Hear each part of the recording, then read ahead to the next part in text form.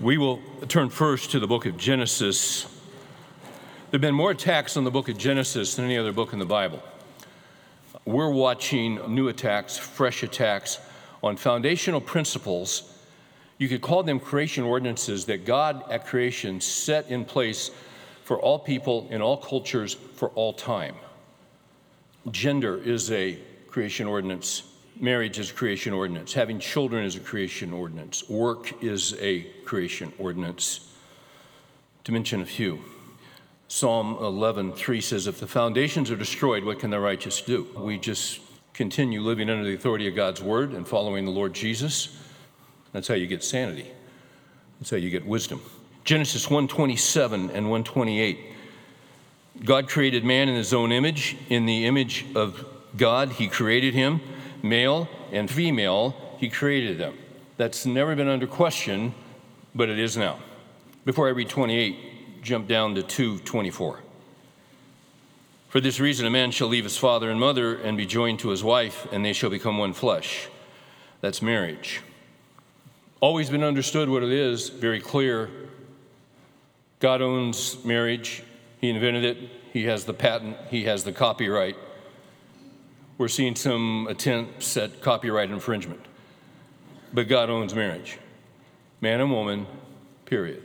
1:28, God blessed them and God said to them, be fruitful and multiply and fill the earth. That's having children. That's a creation ordinance. Children are a blessing from the Lord. They're also an inconvenience. Just depends on what time of day they catch you. They're a blessing. 28, God blessed them, and God said to them, be fruitful and multiply and fill the earth and subdue it. Man has dominion over the earth. He is to steward it and rule over the fish of the sea and over the birds of the sky and over every living thing that moves on the earth. Now go to 1 Corinthians, if you would, the last chapter, verse 16. Paul is wrapping up his letter to the church at Corinth. The church at Corinth was the most messed up church in the New Testament. They were just all screwed up. And in every chapter, Paul basically is correcting them. They had all the gifts, but they were immature. He's wrapping up 1 Corinthians 16, and in verse 13, he gives them 4 little summary statements. Here's what he says. Be on the alert. Stand firm in the faith.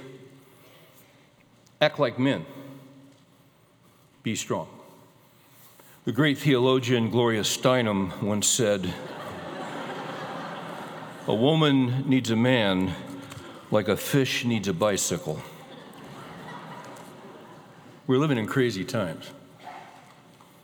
We're watching the world, we're watching a nation, we're watching a culture go insane.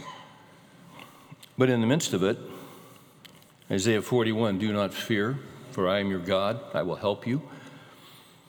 I will uphold you with my mighty right hand. We're good. We're raising our kids, we're raising our grandkids, and it's a great challenge because we're facing things we've never faced before. I did a book, it's called Point Man, How a Man Can Lead a Family. It was about spiritual leadership. I was blessed to be born in a family, not a perfect family, but my dad was a spiritual leader. He showed me what that meant to lead your family spiritually. We've all seen manhood that's out of control. We've all seen manhood that's self-centered. When we find what God intended for men, we don't find self, we find selflessness. Not tyranny, but we find a man with a servant's heart and a servant's spirit. The model of manhood is Jesus. We're going to look at Jesus. If you want to know what manhood is about and what it should be, you look at Jesus. This can be learned. When he comes into our lives, when we turn from our sin and turn to him and say, Lord Jesus, come into my life and forgive me of my sin. We're born again. We're born again, but we're immature like an infant, and now we're going to start a process of growth to maturity. I've been working all summer on an update to that book, Point Man. I got so much material, I can't even breathe. Mary asked me last night, I was just dropping off to sleep. She said, what are you going to preach on tomorrow? I said, manhood. She said, what? I said, manhood. What are you going to say? I said, I hope you can join us tomorrow morning. Why are we going to talk about manhood? because there's so much confusion. So many of us have seen what it isn't. But where did it come from? It came from God. God created man, God created woman. They're both made in the image of God, and they're both equal in God's eyes. Wherever Christianity has gone, the status of women has gone up. You trace that historically. But our culture says men and women are equal, therefore men and women are the same. We're not the same. We're different. God made us different, and God likes the difference. And we complement. There's harmony. I'm going to try and cover three things this morning. First of all, we're going to talk about the denial of manhood. Secondly, we'll look at the delay of manhood, which is rampant in our culture. Thirdly, we will look at the detour of manhood. Fourthly, we will look at the North Star of manhood, which is the Lord Jesus Christ. If you're lost somewhere in the middle of a desert, in the middle of the mountains or whatever, you have no compass, you got nothing. If you can find the North Star, you can make your way out. Because the North Star is a fixed star. You can navigate off of that star. It's stable, it's dependable, it's reliable. Jesus is the North Star. When you're in the darkness in any area of your life, you look to him. First, let's review 1 Corinthians 16:13. We read it a minute ago. Paul is summing up his letter to the church at Corinth, first letter. He says four things to them. I'm just going to refer to the other three because we got to get on the third one. He says, be on the alert. Why would you be on the alert? I've talked to a lot of men over the years. I've been basically in men's ministry since 1990. And here's what I often say to guys. When you get serious about Christ, the enemy gets serious about you. When you get all in with Jesus, you just put a target on your back. If you're just a church guy, he's not worried about you. But when you get serious with Jesus and his word, you better be on the alert. 1 Peter 5:8, your adversary, the devil, goes about like a roaring lion seeking whom he may devour. Now you have an enemy who's going to try and take you out because he doesn't want you having influence. So be on the alert. Secondly, he says, stand firm in the faith. Now, I would refer you later over to Ephesians 6, verses 10 through 20, which is all about spiritual warfare. 3 times in Ephesians 6, 10 through 20, we are told to stand firm. Stand firm. We're also told, if you jump to the fourth one there, be strong. We're told in Ephesians 6:10, be strong in the Lord and in the strength of his might. The more you trust in God's sovereignty and his strength and his goodness and his love and his provision and his care and that he will never leave nor forsake you, the more peace you will have in your heart. Because you are strong, not in yourself, you are strong in him. The Lord is the strength of my life. Whom then shall I fear? So the more we know him, the more peace we have in our hearts, regardless of what's going on around us. If the nation, if the culture is falling apart and unraveling, as we're watching it do, we can be at peace. I want to focus on the third statement. He says, act like men. The church of Corinth was really messed up. A lot of idolatry, a lot of immorality, anything goes. It was probably not a place where you'd want to raise your kids. But he could say to them, act like men, and they knew what he meant. We have gotten so far away from the biblical norm of manhood that you literally can say to a young generation, act like men, and they don't know what you're talking about because they haven't seen it. It's tragic. Now, why are we talking about this morning? The older men are to teach the younger men. We're to teach them a lot of things. One of the things the older men are to teach the younger men is how to act like a man. Godly women can play an incredibly key role in helping their young men become godly men. They have to be taught to act like men. They're going to hear all kinds of things. They're going to hear all kinds of opinions. They're going to be told this. They're going to be told that. But they need to know the truth from someone who loves them and cares. men and women together can work to raise up our boys, our young men, so that they can become mature, godly, stable, Titus 2:2 men who are able to fight off impulses, who are serious, who have gravitas, who have weight about them, who are stable, who are steadfast in love, in their relationships, in their faith. You can be a North Star in the life of these young ones coming up and train them and equip them so that they can become North Stars in their homes for Christ. That's what this is all about. It's called discipleship. Let's talk about the denial of manhood, because this is our culture. Harvey Mansfield is a professor at Harvard, written a book called Manliness that didn't go over real well at Harvard. In his chapter called The Gender Neutral Society, he says this: not a Christian, just a man who still has some common sense in the academic world. Today, the very word manliness seems quite obsolete. We are in the process of making the English language gender neutral.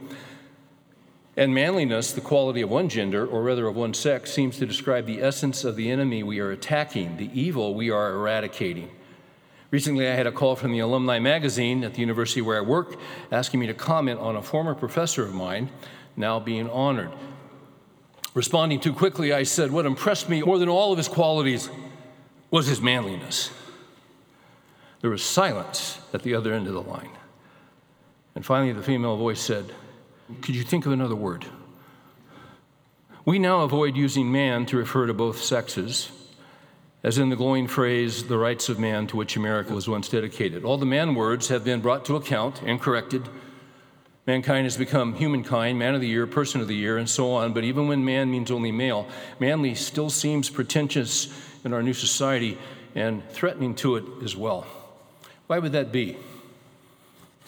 Jesus created man. All things were created by him and for him and through him. Jesus is the creator. Jesus created man. Jesus created a woman. They asked Jesus, they were trying to trip him up, and he said, have you not read that from the beginning? And he took them back to Genesis.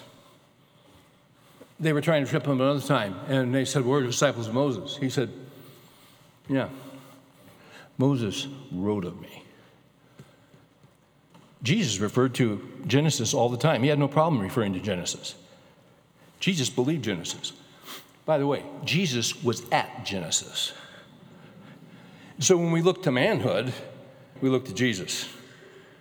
But there is this denial of manhood. Stephen Nichols has written, at the turn of the 20th century, the sciences supposedly knew better than the Bible. Now the social sciences supposedly know better than the Bible. And we are seeing this new worldview presented artfully and entertainingly through a barrage of media in the halls of the academy. A casual watcher and listener will be exposed to countless gay, bisexual, and transgender individuals, acts, ideas, and all without ever leaving mainstream media outlets. These are the times in which we live. Nichols goes on and says, these challenges have a cumulative effect. They become self-fulfilling prophecies. The promoters and producers of this material not only want to make room for these biblically aberrant views, they want to increase the tribe. They want to silence anyone who would stand up against them. They want to oppose anyone who would say what you are promoting and doing is wrong. The proverbial silver lining in these challenges to the issue before us in our day is that they bring a great deal of clarity to us as Christians. Namely, will our authority be the Word of God, or will it be the sensibilities of our age? Is it the Bible, or is it us? You got to decide what your authority is. Let's talk about the delay of manhood. By the way, the term in 1 Corinthians 16:13, act like men, it's the word andrizomai. I'll give you a little technical background here. So they took the Old Testament written in Hebrew, and at a certain point, they wrote it in Greek, because a lot of people read Greek. It's called the Septuagint. This word andrizomai is used a lot in the Septuagint, and the meaning that is there is encouraging soldiers to act with courage and obedience. Courage, fighting off fear. So much of the Christian life is fighting off fear. It's a command to be courageous and fight off fear and do the right thing. And drizomai, act like a man. We've got something really interesting going on in this culture, and you've seen it. We have a group of young men. It's not all young men. I want to make that very clear. We have a lot of young men who are confused about manhood. I've seen young Christian men react, not positively, to the phrase, act like a man. Why would they do that? They've probably been hurt by a man. Maybe they were abandoned by a man. I don't know. But it had to be counterfeit manhood. Manhood has essentially been lost for a large segment of males under the age of 35. Masculinity is fast becoming a disappearing reality in our culture. Fewer and fewer men demonstrate it. Millions of young men have and are growing up without it, and women and girls are suffering greatly as a result. You're a young lady, you have a desire to be a wife and a mother. That's a godly desire. Don't ever squelch that. That's of the Lord. He's well pleased with that. I've had young ladies say, where are the men? My daughter asked me that. Where are the men? I said, you only need one, Rachel. You needed 12, you might be in trouble. Just need one. But see, this is an issue for our daughters as well. We have a generation of young men who are profoundly confused, and it's really not their fault. Here's what's happening when I talk about the delay of manhood. Because there's such confusion among so many young men about what it means to be a man, we're watching something happen, and what we're watching happen is we are watching the prolonging of adolescence and the putting off of manhood. Manhood is embracing responsibility and fighting off passivity. Let me say that again. It's embracing responsibility and fighting off passivity. So when you're a man, you're responsible and you fight off passivity. But we have a group of young men, for various reasons, they're attempting to prolong adolescence. They're attempting to prolong the teenage years and put off manhood. Historically, there have been 5. Now, why am I talking about this? Because this is what we're up against, and this is what we have to work with and address in order to help young men know how to act like men. Historically, there have been 5 markers that takes a young man from adolescence, from being a teenager to being a man. If I had time, I would show you how these all relate back to Genesis, but I don't have time. I will tell you this. My maternal grandfather, Grandpa Brown, Harry Brown, when he was about, I think it was 1910, 13 years old, 7th grade, knock on the classroom door, a little one-room schoolhouse. Teacher asked him to step out, talk with the gentleman, a principal, and he said, I'm sorry to inform you, Harry, that your father had a heart attack and passed away a couple of hours ago. Now, he was just a young man, always wanted to be an attorney. That was his goal, to go to law school. That was his last day of school, 7th grade, because he had a mother and he had a brother who was handicapped. So after his dad's funeral, he went to work for Standard Oil in Central California in the oil fields. He never went to law school. Worked in the oil fields, took care of everybody. 13 years old, had to act like a man. Never went to the prom, never had spring break, never went to summer camp. We've turned adolescence into an industry. He never had any of that. Why? Someone had to act like a man. So he did. Years later, he was able to start a couple of furniture stores, did pretty well. Never became an attorney, but he was a man. I'm thankful for him. 5 markers. Here they go. Let me just give them to you real quick. First marker of going from being a boy to a man, number 1, you complete your education. Finish it. Well, I dropped out of high school. All right, go get your GED. I've had guys tell me this. Go get your GED. Well, go get it. You can do it online. Or, I go to the university. Really? How long have you been there? 12 years. Yeah, I just got 3 more classes. Yeah, really? Well, why don't you finish them? What? Why don't you finish them? Just finish them. Finish them by Christmas. Finish it. You want a certain job, you got to go to college, then you got to get the credential to open the door to get the job. Not all jobs require going to college. It might just need a high school diploma. But get the high school diploma. What? Trade school. Jesus was in the trades. You don't have to go to college. Not everybody should go to college. 90% of college, I think, is propaganda. A little bit of it helps, but not much. But you got to get the paper. Work in the trades. You can make great money in the trades. Jesus was in the trades. Jesus was a carpenter. Showed up in the same little town, same little shop, every day. Interacting with people, that's what he did. Same-o, same-o. Jesus sanctified work when he did that, before he started this public ministry.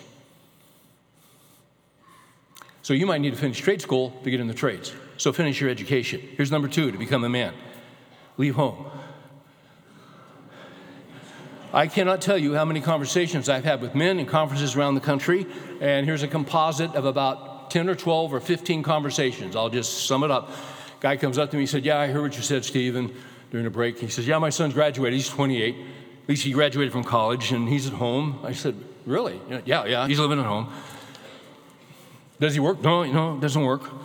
Very bright, but he doesn't work. Well, what does he do? Well, he plays video games pretty much all night, sleeps during the day. Really? Yeah, it's not a good situation. Oh, you obviously don't feel too good about it. No, it's just not right. I said, you know the Lord? Oh, absolutely, yeah. Your wife know the Lord? Yeah. Yeah, you don't think this is right? Oh, no. Well, why don't you do something about it? Well, you know my wife. No, actually, I don't. I didn't say that. I'm thinking it. Very strong woman. Very strong. Wonderful woman. Very strong. Okay? There you go. So here's the deal. He thinks the boy ought to leave. He's not a boy. He's a man. He's 28 years old. She wants him to be there. So let me say a word to the ladies. And my car's running and I'm leaving. And it goes very fast. You got to be careful of smothering boys. With your boy, and I'm going to shoot real straight with you here, you got to be careful of making your boys fearful. You can't instill fear of getting hurt in a boy. It's going to be hard for him to be a man. Ephesians 5, husbands, love your wives as Christ loved the church and gave himself up for her. Jesus got hurt for the church. Jesus got pummeled for the church. Jesus got killed for the church. Husbands are to love their wives as Christ loved the church.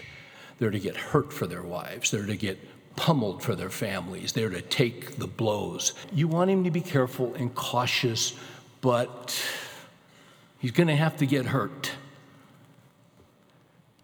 Let him play some contact sports. Well, he might get hurt. No, ma'am, he will get hurt. But he has to learn to live with the hurt. He'll recover. He'll be fine. But what you don't want to do is create a fearful boy who turns into a fearful man and is afraid to lead and be the man he's supposed to be. You can't smother him. And I know you love him to death. I know you do. He said, you think he ought to leave? I said, what do you think?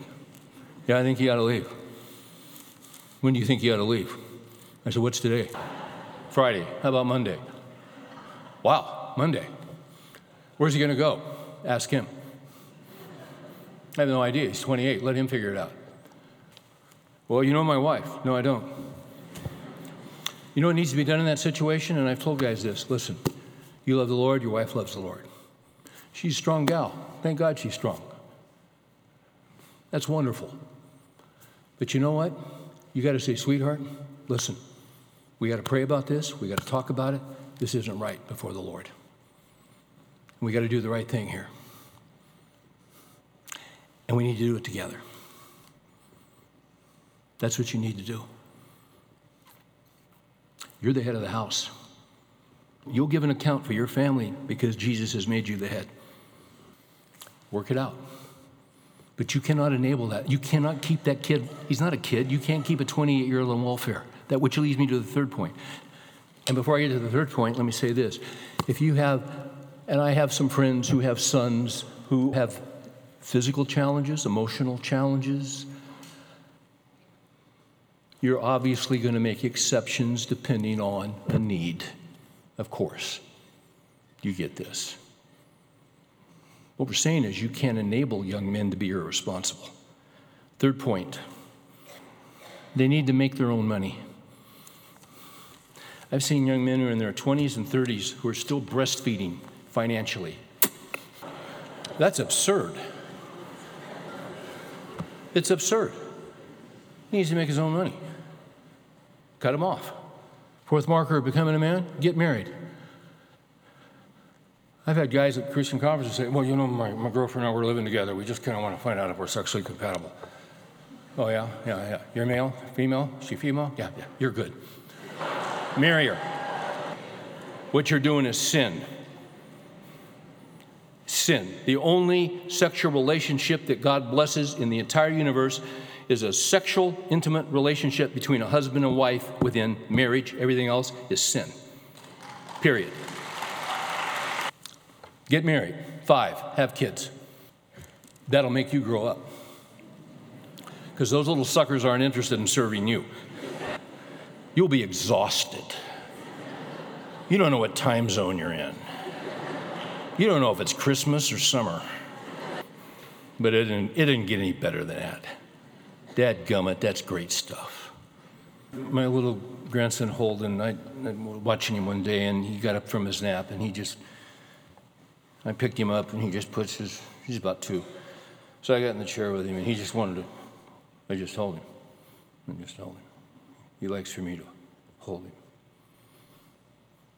See, that makes those little guys feel safe and secure. There's a father hunger in little boys. It needs to be fed. And I just hold him. We're real quiet. I said, Holden, after a few minutes, I said, Holden, one day, you're going to grow up to be a man like your daddy. You're not saying anything, you're just listening to me. And you're going to meet a pretty lady like your mommy. And you're going to get married. And then you're going to be a daddy. And you're going to have some little kids who don't want to take naps. And after they take a nap, it's hard for them to wake up. I'm just talking to him. I'm talking to him about acting like a man. You don't have to pull out your Bible. You just talk with them as you go through life. Yeah. Let's talk about the detour of manhood. What do you mean a detour? Well, there's a detour that has occurred in regard to manhood. In 1966, Marion Levy was a professor at Princeton. He wrote these words back in 66. He said, "Our young are the first people of whom the following can be said. If they are males, they and their fathers and their brothers and sons and all the males they know are overwhelmingly likely to have been reared under the direct domination and supervision of females from birth to maturity." What he's saying is, you look around on that, back in 66, I was junior in high school in 66. Back then, every male he knew and every male who knows every male had been reared by ladies from birth to maturity. That was unusual in the history of the world. Now listen, thank God for godly ladies. I've been blessed with them my whole life. I had 2 grandmas who prayed for me before I was ever born. My mom prays for me. My mom said yesterday, "How can I pray for you, Steve?" You know what a blessing that is? I got a wife. I got a godly wife. She gets me. She likes me. 40 years and I'm still shocked. I got a daughter who's got a husband, kids. Thank God for ladies and their influence. But can I say this? Some of you are single moms. You're doing the work of 2 people all by yourself. What a load. You weren't designed to do it by yourself. Some of you have been raised by single moms. You love them to death. You thank God for their sacrifice, and they sacrificed. We're not depreciating ladies here. When we talk about boys just being raised by ladies, please understand that. You know we're not depreciating them. We thank God for their influence. Before the Industrial Revolution, here's how life worked. You get married young, in your teens. You'd immediately have kids because there was no birth control. So you're 17, your wife's 16. 9 months later, you got a baby. And then a year later, you got another one, and a year later, you got another one. And you're a farmer, and you're working the land, and you got 6 kids, and by the time you're 27, you look like you're 93. And life was hard. Okay? It was just flat out hard. People didn't live long back then. Women died in childbirth. It was tough. Industrial Revolution came along, a lot of great technology and machinery, and okay. Before the Industrial Revolution, you'd get married, you'd have kids. The mom would raise the boys and girls up to the age of 6, no later than 7, and then the boys would go with their dads into the fields. Most men were farmers. At the age of 7, the boy would go into the fields with his dad. He'd be with his dad 10, 12, 14 hours a day, learning how to farm, learning the trade of being a farmer, learning how to be a man, seeing his dad interact with other men. The primary influence in his life was his father, who was showing him how to act like a man. When the Industrial Revolution came, the World Book Encyclopedia article in 1966 edition says serious social evils developed. Why? Because factories were constructed, and for the first time in history, men were taken out of the home to go to work, and serious social evils developed. Because boys need men. Boys need their dads. As a result of that, something called feminization began to happen.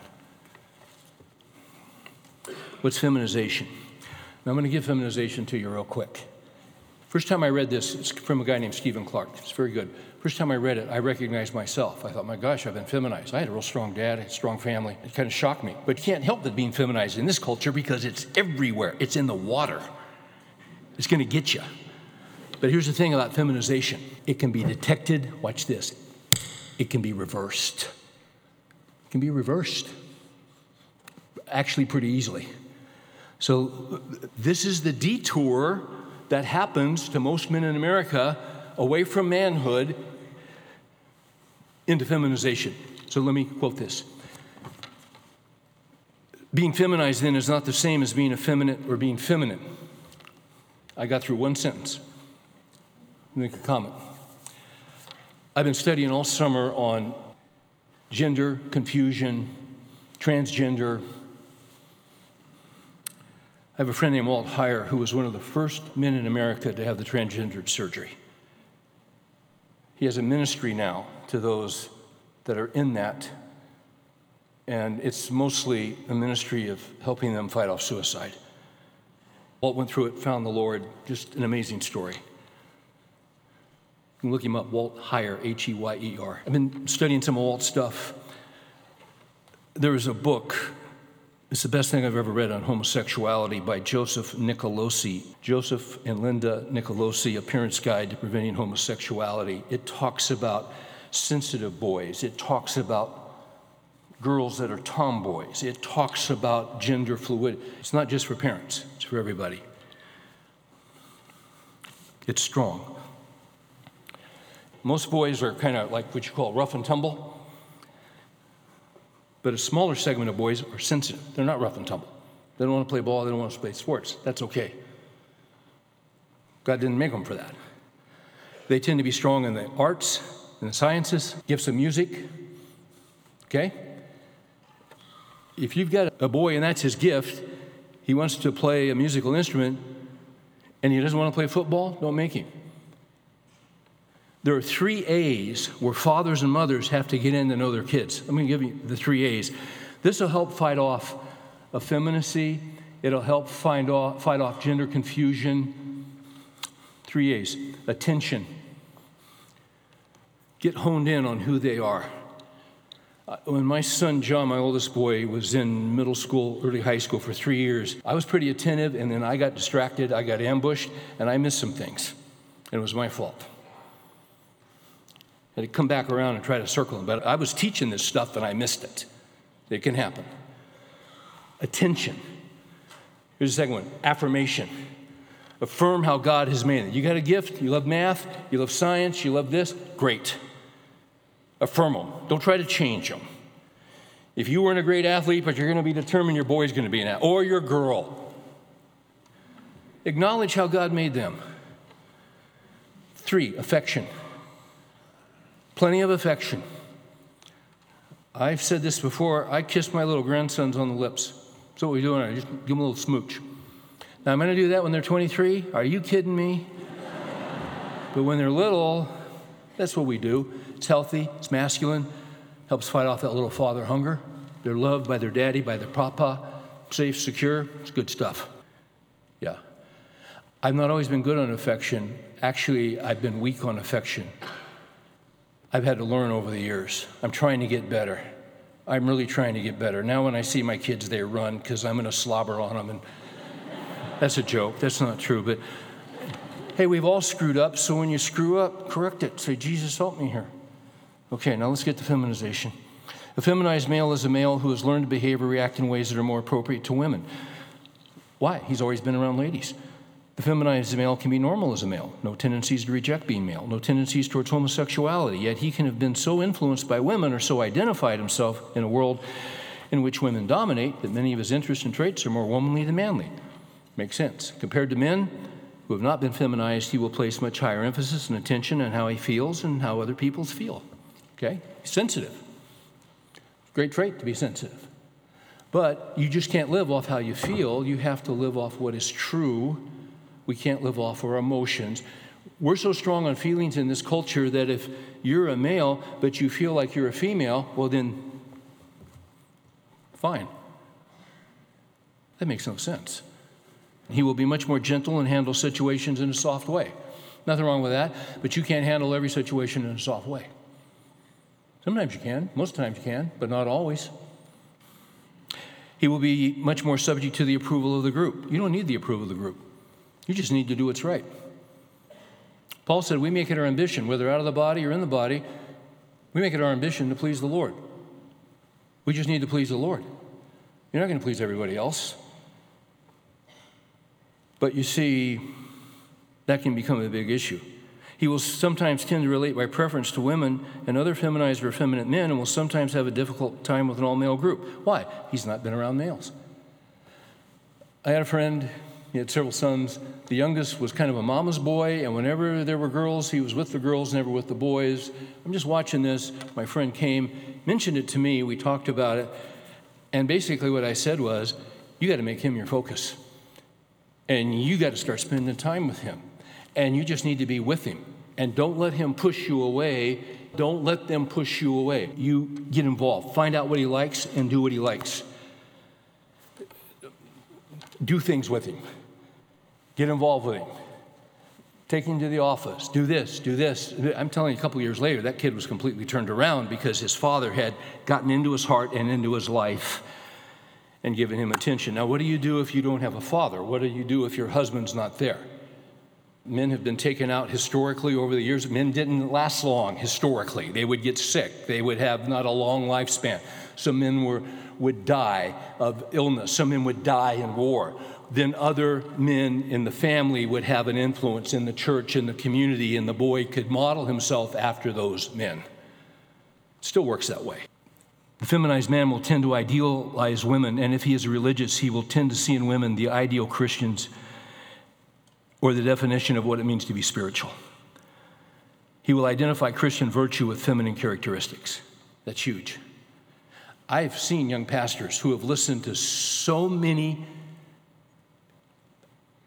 women teachers in the church that they have actually taken on their traits and their speech intonations.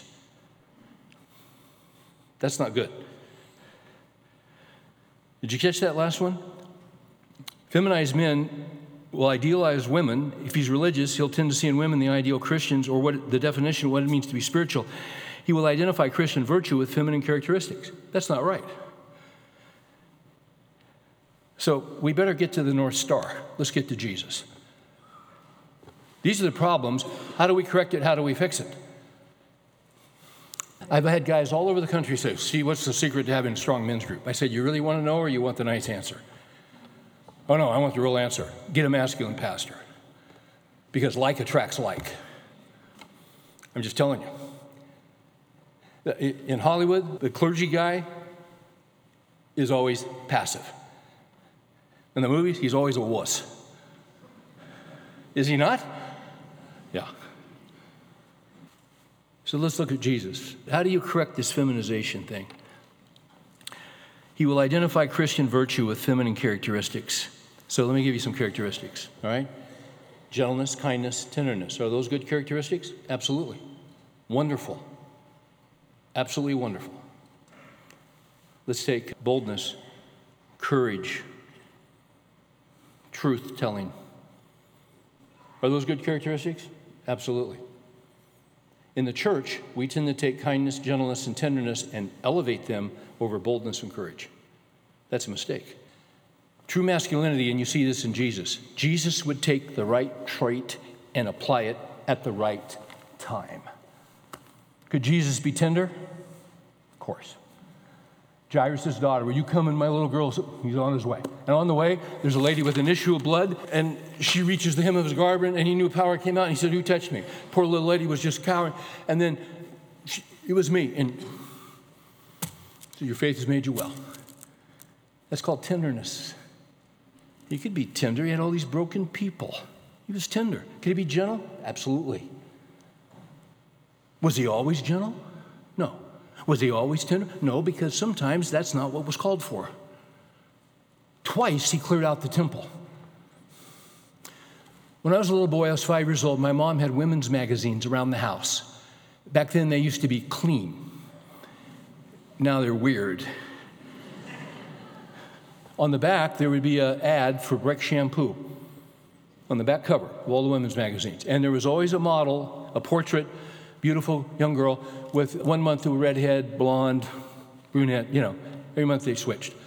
But always in profile, and they all had shiny, lustrous hair because they used Breck shampoo. So I'm 5 years old. I go with my mom to Berean Bible Bookstore in Bakersfield, California, and she's getting something for church or Sunday school. I don't know. I'm just there. And I'm walking around, and it's taking a while, and I'm just looking around, and I'm bored. And they had all these paintings, and I start looking around, and I see this painting of Jesus. You've seen it. He's in the Garden of Gethsemane. He's up against this big rock. And I started looking at it, because it was taking so long. I really started looking at it. I looked at his hands. And I started looking at his hands, and his hands looked more like my mom's than my dad's. It looked like he had a manicure.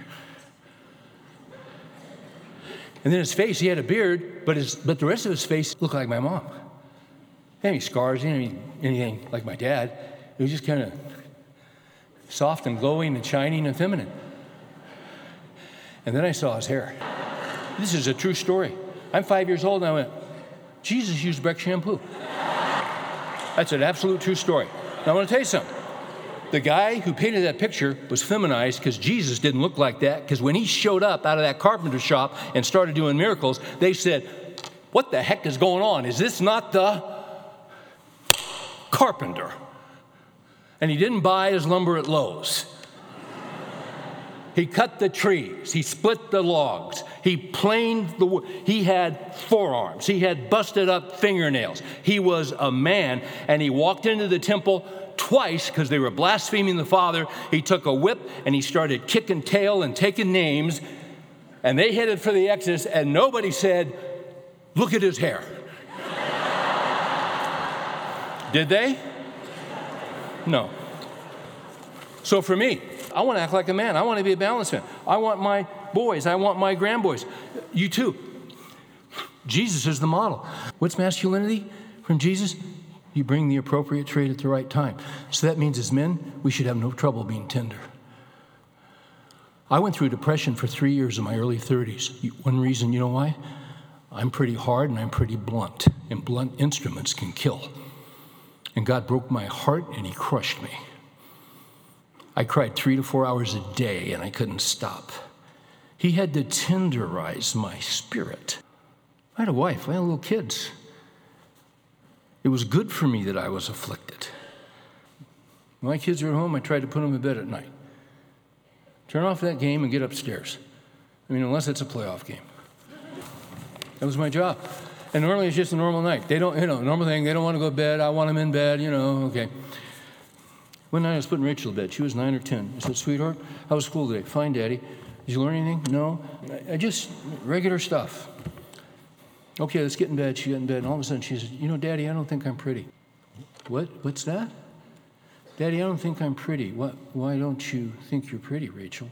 You see my teeth, Daddy, how they're coming in jagged? I said, sweetheart, that's no big deal. Daddy will cut off his right arm. We'll get an orthodontist.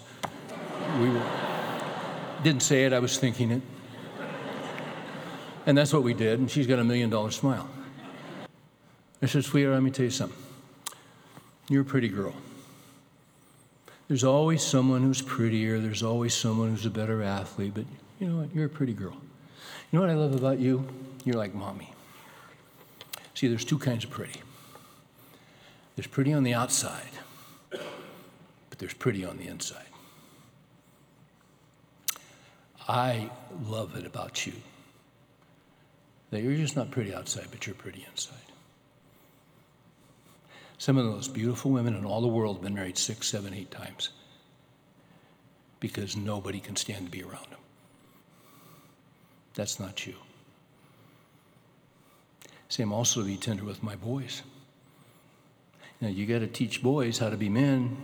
Teenage boys never want to go to sleep. Once they're asleep, they never want to get out of bed. At times, I told my boys, if you're not up by 7, I'm going to take this Dickies yellow cup and fill it with water. I'm going to pour it on your face. Oh, Dad, that's so funny. I said, I'm serious. 7 o'clock, they're not there. I walk in. Josh had a friend. I started walking. Dad, you can't do that. He's not your son. I said, yeah, but he's staying here this summer. Every time we get together, what do we talk about? Hey, Mr. Farrar, you remember when you... Because, see, now they're men and they got to get up early and go work.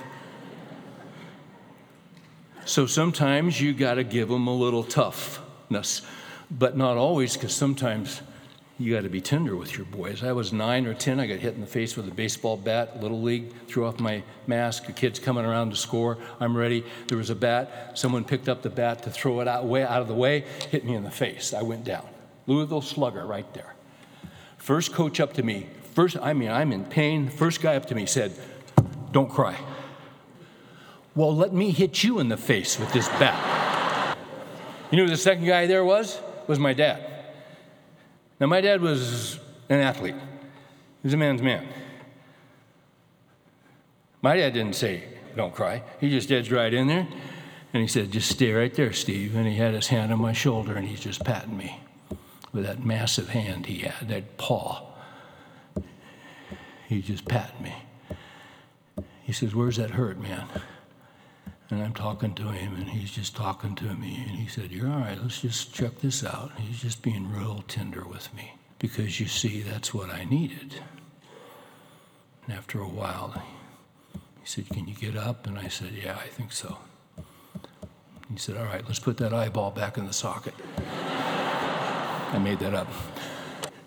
Appropriate trade at the right time. You guys getting this? That's manhood. That's Jesus.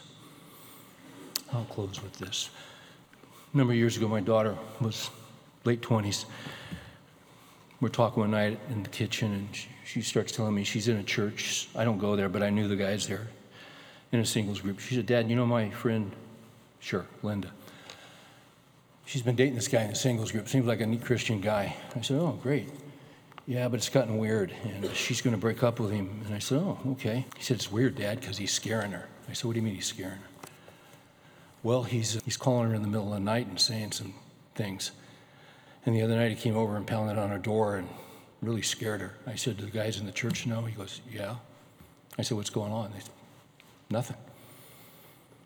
And it looks like he was in another church or two and got a girl or two pregnant. Really? What's this guy's name?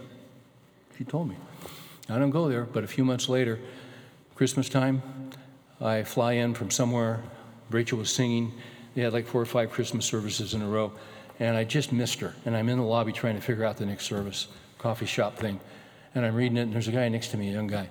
And I said, you know when the next service starts? And he goes, yeah, about 35 minutes. And he said, hey, are you Rachel's dad? And I said, yeah. He said, man, I've always wanted to meet you. Don't you talk to men and write books to men and all that? I go, yeah. And I said, oh, yeah, I'm Rachel's dad. And he said, well, I'm such and such. He was the guy. And he said, oh, I'd like to talk with you sometime. I said, well, we got 35 minutes. Can I buy you coffee? He said, oh, that'd be great. I said, good. So we sat down and bought coffee. And he said, yeah, I've always wanted to talk to you. And I said, well, I kind of wanted to talk to you. He said, really? I said, yeah, really. He said, wow. Well, can I ask you what about? And I said, sure. I was told that you've been seeing Linda. And he goes, yeah. And I've also been told that you're scaring her. Oh, well, I said, I don't want you to talk. I want you to listen. Because I understand you're very winsome and you're very persuasive and you're very gregarious. I want you to hear me closely. She's been up to our home Her parents have been in our home, but you know they live 1,500 miles away. Her dad's not here. So here's how this is going to work. I'm stepping in. And from now on, you're going to deal with me. And you're not dealing with her. And if you call her, I'm going to promise you, I'm going to call you. And if you knock on her door, I guarantee you I will knock on yours. And I'll tell you what else. I'll go to the leadership, and we'll invoke church discipline, and if we have to, we'll get a restraining order, and we'll put your tail in jail. Why did I push so hard? Because he was not repentant.